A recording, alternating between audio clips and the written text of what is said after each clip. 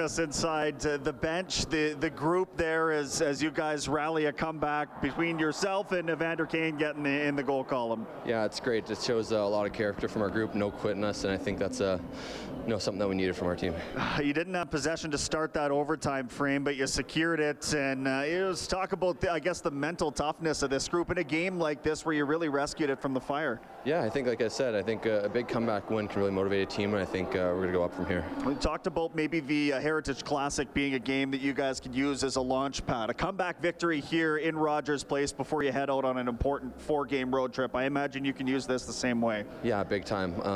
Something like this really brings the team closer. I think it gives us confidence going forward that even if we are down, we know just stick to the script and everything will be fine. All right, Evan, congrats on the win. Thanks. Guys.